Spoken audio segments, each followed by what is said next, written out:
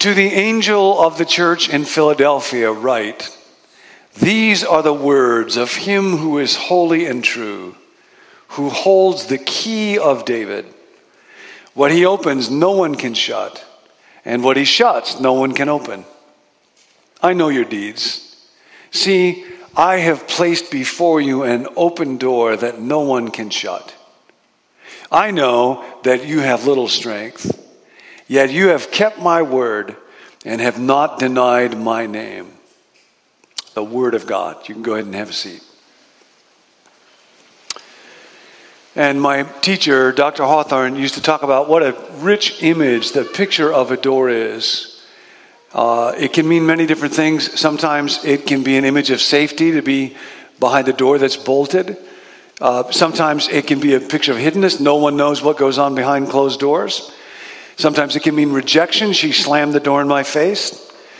Sometimes it can mean rest. They did a survey years ago and asked moms of real little children what their favorite room in the house is. Anybody want to guess? It's the bathroom. Because you can go in there and shut the door and keep those little brats from getting at you. But in this passage, Dr. Hawthorne would say, a door means none of these things. Rather, it is an open door. Actually, grammatically, it's an opened door. This is action that has been taken. And the idea is that it was God who opened the door, that God does this in human lives. It's a picture of boundless opportunities, of unlimited chances to do something worthwhile, of grand openings into new and unknown adventures of significant living, of heretofore unimagined chances to do good, to make our little lives count for eternity. Open doors are glorious and often mysterious, and they always involve God, and they're what we live for. So that's the first text from the book of Revelation. The second text that I want to read to you is also about mission in life, about being different. It's from a different author. And appropriately enough, this weekend at commencement, when people are graduating, whatever they're graduating from, books are always a popular choice. And this one in particular is quite popular. So I'll read a bit of it. See if you can guess the author of this book. Congratulations, today is your day. You're off to great places. You're off and away. You have brains in your head. You have feet in your shoes. You can steer yourself any direction you choose. Oh, the places you'll go. You'll be on the way up. You'll be seeing great sights. You'll join the high flyers who soar to high heights, except when you don't, because sometimes you won't.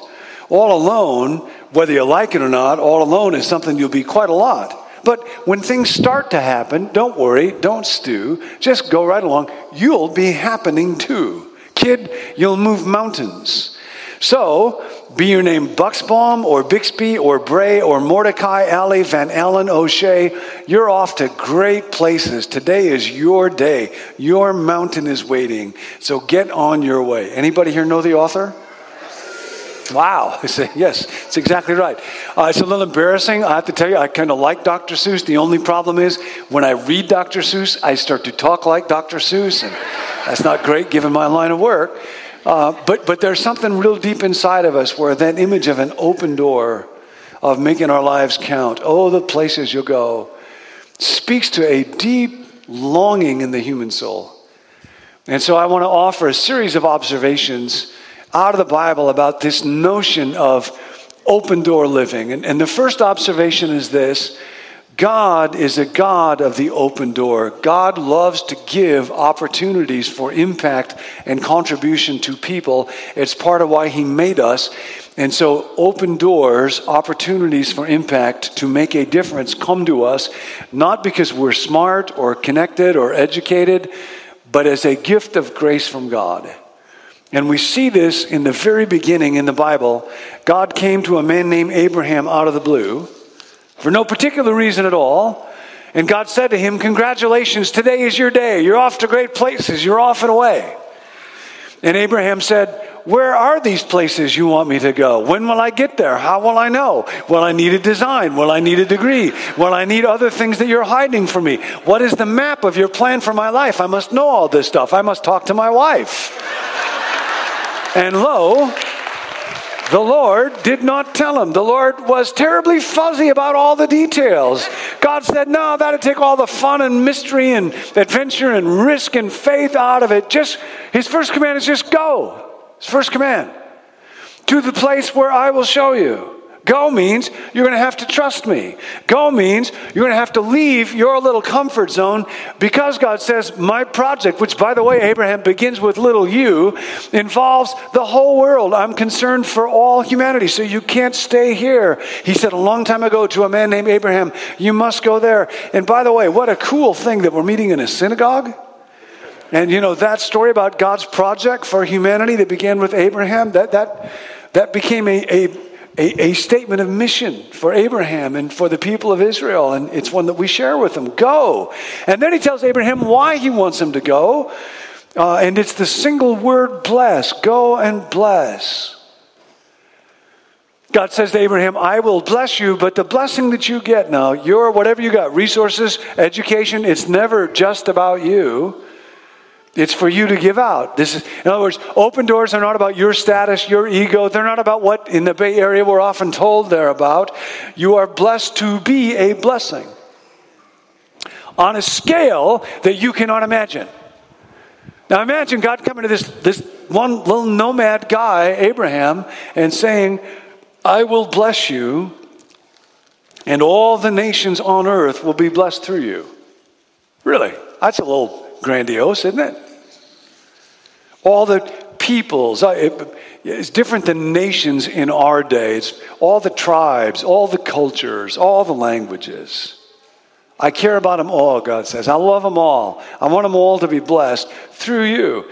And lest you think this is a casual comment, it gets repeated over and over in the book of Genesis, just a few places. Genesis chapter 18. Abraham will surely become a great nation, and all nations, peoples on earth will be blessed through him. Genesis 22. Abraham, through your offspring, all peoples on earth will be blessed. Chapter 26. Through your offspring, all nations on earth will be blessed. Chapter 28. All nations on earth will be blessed through you and your offspring. This is a mission statement for Abraham and then for Israel and then for me and you. The purpose of the open door, your mission is to go and then bless. Now, bless is one of those kind of Bible words often just becomes a cliche. What does it mean to bless? Well, to bless is to be seriously concerned about someone's life and to want to enhance life, want to add to their life, want to give. Blessing is what God does. Blessing is when the will is inclined to love. First time we see the word bless in the Bible is Genesis chapter 1. We're told God created the great creatures of the sea and every living and moving thing with which the water teems, and God blessed them. And said, be fruitful and increase in number and fill the water in the seas. I love the picture in the Bible of God blessing fish. The first time God blesses, he's blessing fish. How many fish did God make? Many fish. One fish, two fish, red fish, blue fish. Not one of them is like another. I don't know why. Go ask your mother. He made so many things, I guess, so God could have some things to bless. That's his project. That's the Missio Dei. The mission of God is to bless. And then he creates human beings. And we're told, again, this is in the first chapter of Genesis. And God blessed them. Prosper. Reproduce. Fill earth. Take charge. Be responsible for fish in the sea and birds in the air, for every living thing that moves on the face of the earth. And our love for this earth and the reason that we are moved to go look at the ocean or have little aquariums or farms or zoos or so is that this is God's world and we were made to bless it the way that God. See, I've set before you an open door. God blesses the human beings and then tells them they are to be a blessing to the earth and supremely to other human beings. Human beings, you have been blessed to be a blessing. An open door life is a life with a purpose, with a mission, to make a difference. Whose mission is it? It's God's. What is the mission? To bless. Where? Wherever you go. When? Congratulations, today is your day. And people will say, but I'm not trained, or I don't know how, or I never graduated from anywhere. I can't describe or articulate about my faith. It's as simple as Dr. Seuss, go, bless. And you can do that, whoever and wherever you are, and it is not optional. Open doors, another observation about them. Open doors start where you are, not where you think you ought to be. There was a front page article in the San Francisco Chronicle not real long ago about a Metro Transit operator named Linda Wilson Allen. Unbelievable article. She loves the people who ride her bus. She knows the regulars. She actually learns them by name and greets them by name. She will wait for them if they are late and make up the time. A woman in her 80s named Elsie had some grocery bags. She's sitting on the bench waiting. Linda got out of the driver's seat off the bus to help Elsie carry her grocery bags onto the bus.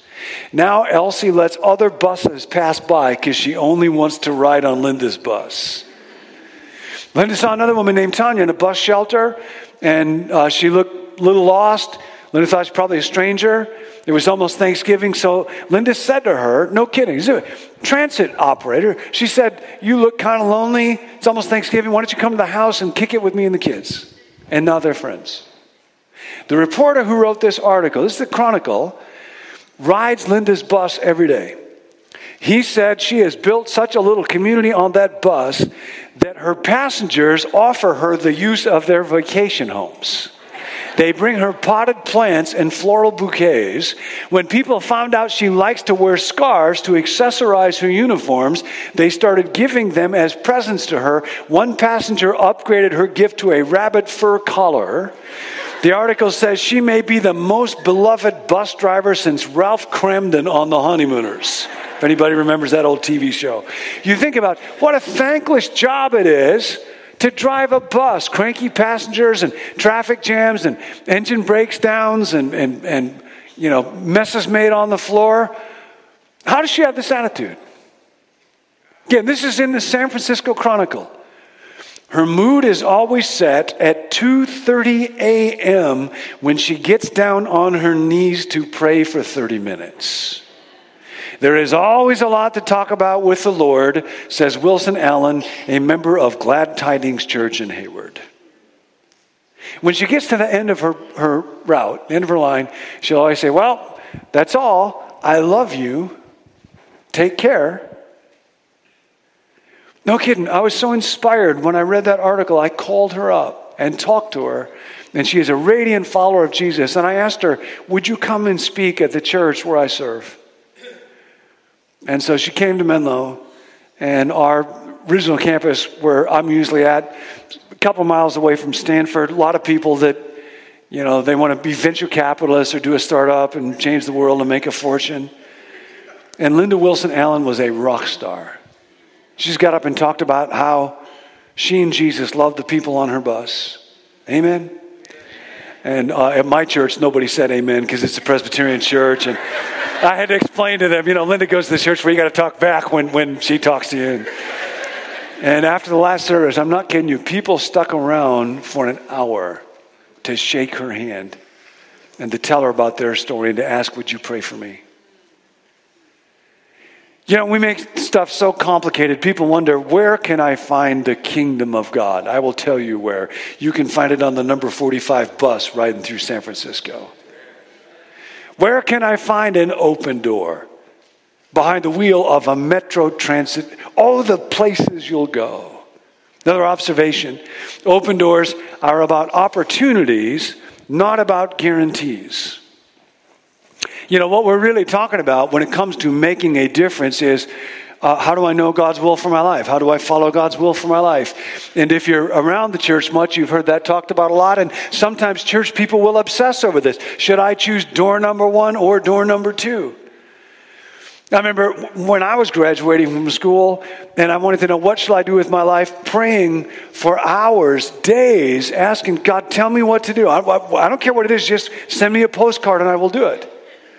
And I got so frustrated because I didn't get an answer from God. And I felt like either I'm not praying right or God's not doing his job because I'm not finding out what I'm supposed to do. And what it took me way too long to learn was this. that God is more important with the person I become than with the circumstances I inhabit. And that means very often, because God's goal for me is to develop good judgment and sound character. Yes, that's right. Often God's will for my life is going to be, John, I want you to choose.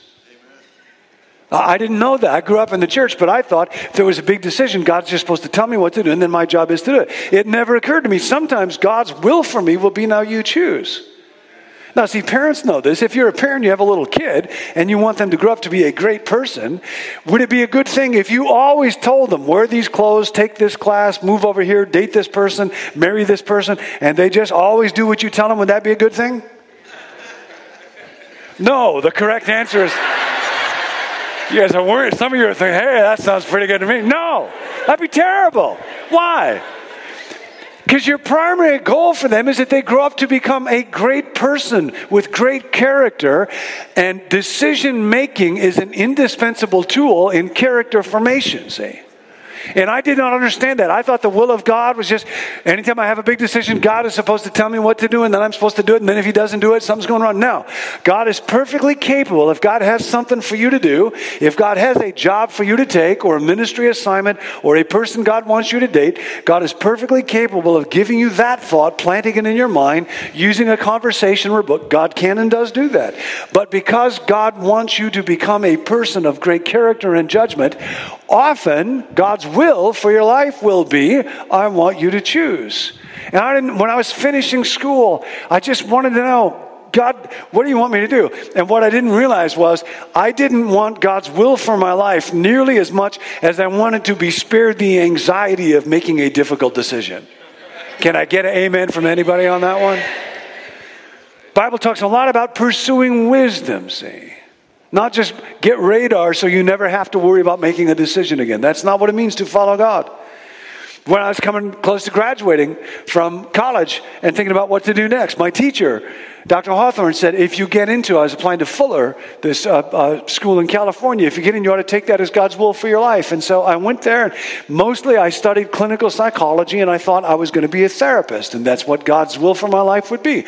And then I started doing therapy, and I didn't like doing therapy, and the people that would come to see me got unhealthier the more they saw me. But I also started working at church and preaching, and I just thought, God, I feel so alive when I preach. I think maybe this is God's will for my life. And then I was at a church called First Baptist Church at La Crescenta while I was going through school. And I was preaching one day, and I got several minutes into the message and wasn't going real well, and I started to feel kind of weird. And the next thing I knew, I had fainted dead away in the middle of a sermon. And the next time I got up to preach, the same thing happened. About 10 minutes in, fainted dead away. It was awful. And the worst part is, it was a Baptist church, not a charismatic church where you get credit for doing that kind of thing. And I was so confused about this because I thought, God, I thought this is like maybe your calling, your will for my life. And I love to do it, but you can't preach if you faint on a regular basis. Makes people kind of nervous. And the scripture that came to mean so much to me across that time was where Paul says to God, God, I have this problem, this thorn in my flesh. Please take it away. And God says, no, I'm not going to do that. But I will tell you this, that my grace is sufficient for you and my strength is made perfect in weakness. And what I didn't understand when I was younger, and it took me a long time, was often who you become while you're going through a door matters more than which door you go through. And so don't just assume if you have a decision to make, if there's a possibility before you, that God has some particular will that you're supposed to do. Maybe he does, and he is perfectly capable of saying that, but sometimes he will say to you, I want you to choose, and you have to bear the burden of that responsibility, and God knows that will grow you up in a way that nothing else would, and I've experienced that. Leads to the next observation about open doors. Going through an open door does not mean that God will make my life easy on the other side of that door. Think about this. If you're a Bible person, if you know the Bible well, when in the Bible does God ever give someone an easy job? When in the Bible does God to somebody and say, here, I want you to take on this assignment, but it will not inconvenience you much. Never. God never promises go and it'll be easy. He does promise go and I will be with you. Comes to Noah one day. Noah, I want you to leave everything, build an ark, face judgment, ridicule, hostility, start everything all over again with great desolation, but I will be with you and I will give you a sign, the rainbow. And Noah says, yes, I'll go. Then God comes to Abraham. Abraham, I want you to leave your home, your culture, your people, your language, everything familiar to you, and go to a place you do not even know. I will show you when you get there. But I will be with you, and I will give you a sign of my presence, circumcision. Abraham says, Noah got the rainbow.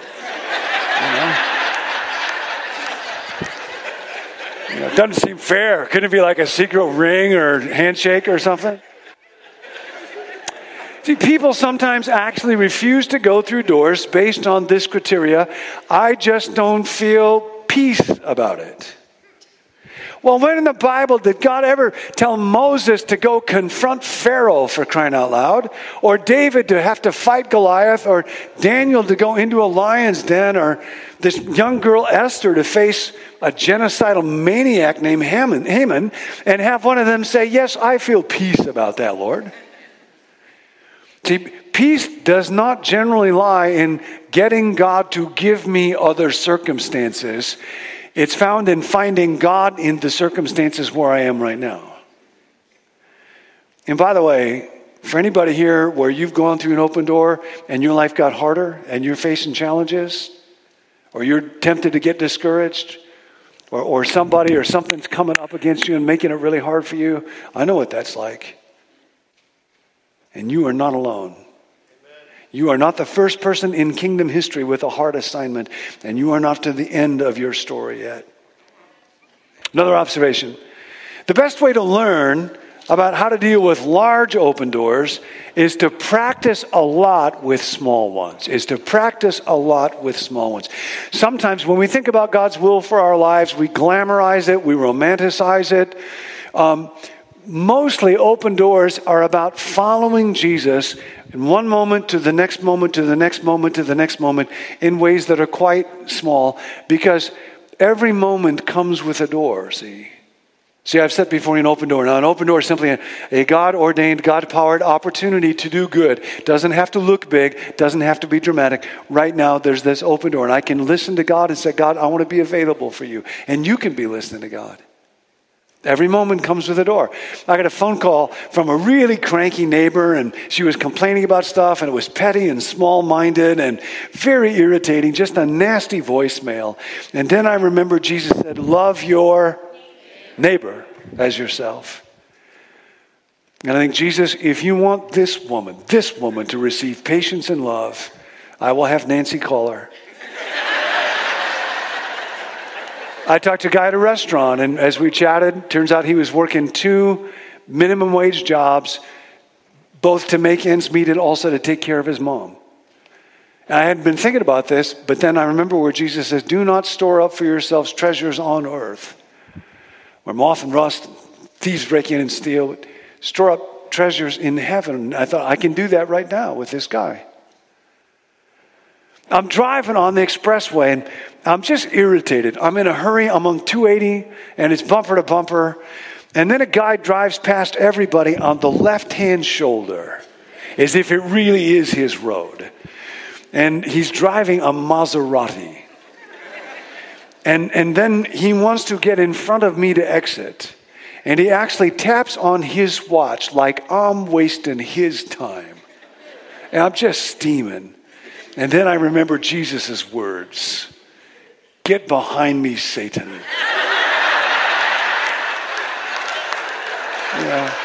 There's always something in there. Actually brings me to another observation about open doors. If I'm going to live an open door life, if I want to make my life an adventure and unlimited chances to do good for God and with God, if I want to be different, if I want to make a difference, I will have to reject the myth that says, if I ever choose the wrong door, I'm stuck with God's plan B for the rest of my life. And very often, folks, including folks in church, just get this idea, well, if I ever took the wrong job or married the wrong person or made a wrong choice, I'm just, God's specialty is redemption. Like, if the cross teaches us anything, there's no human choice that is so bad that God cannot transcend it and use it to create glorious good. So, a friend of mine, a pastor named Craig Rochelle, sometimes puts it like this: if you're not dead, you're not done. Turn to the person next to you real quick and just nod and say to them, if you're not dead, you're not done. I don't care where you are, what you chose, how you messed up, how old you are. I have friends I went through college with, and we get together every year for the better part of a week. We always do something a little different. So a couple of years ago, I took them surfing on Cowles Beach in Santa Cruz. And because we all went to college together, I still think of us as relatively young adults. Until we're standing there on the beach, and we have two surf instructors, and one of them mutters to the other one under his breath, I guess it's AARP day at the beach today. And I'm thinking, I guess it's not Big Tip day at the beach today. Some of the saddest stories, I think, are about calls that never get answered, risks that never get taken. There's a whole field of study in the social sciences around the psychology of regret. And it's fascinating how regret changes over life. When we're younger, we often regret the foolish things that we did. Wish I hadn't gone there. Wish I hadn't eaten that. Wish I had not asked her out. Wish he had not asked me out. When we get older, it kind of shifts, and we end up regretting the things we did not do. The words we did not speak. The risks we did not take. The roads we did not go down. If you're not dead, you're not done. Moses is 80 years old when God calls him to lead the Exodus. He's 80 when it starts. Caleb is 80 years old when he says to God, God, just give me one more mountain. At our church, there's a woman named Florence Detler, and she decided a few years ago she needed a new challenge. So she went on Facebook. She was 101 years old at the time. And it turns out that out of the, well over 1 billion people on Facebook when she went on, she was the oldest. So Mark Zuckerberg heard about this, invited her to a personal tour of Facebook. And she had a picture taken with him and Sheryl Sandberg. Television interview went viral. And the next day, Florence got 7,000 friend requests. She said she was getting carpal tunnel syndrome trying to respond to friendship requests on Facebook. Died a little while ago at 105 years old. Last years of her life. She's praying for people, giving advice to people all over the world. If you're not dead, you're not done. Abraham tried to say no because he's too old. Timothy tried to say no because he's too young. Gideon tried to say no because he's in the wrong tribe. Moses tried to say no because he got the wrong gifts. Esther tried to say no because she's the wrong gender. Elijah tried to say no because he's got the wrong enemy. All of this, I think maybe the patron saint of resistance to open doors is a guy by the name of Jonah. Anybody remember a prophet named Jonah? And the word of the Lord comes to him. Would you go to preach? Would you go to reach the people in Assyria, for you fit my criteria? And Jonah said to the Lord, I would not go there in a boat. I would not go there in a float. I would not go there in a gale. I would not go there in a whale. I do not like the people there. If they all died, I would not care. I will not go to that great town. I'd rather choke. I'd rather drown. I will not go by land or sea. So stop this talk and let me be. Okay? That's the book of Jonah right there. There's a psychologist by the name of Abraham Maslow, and he actually wrote about what he called the Jonah complex. The Jonah complex, this strange tendency we have to evade our calling, to say no to our destiny, to refuse to go through a God-opened door. So, this is where it gets personal. What about you?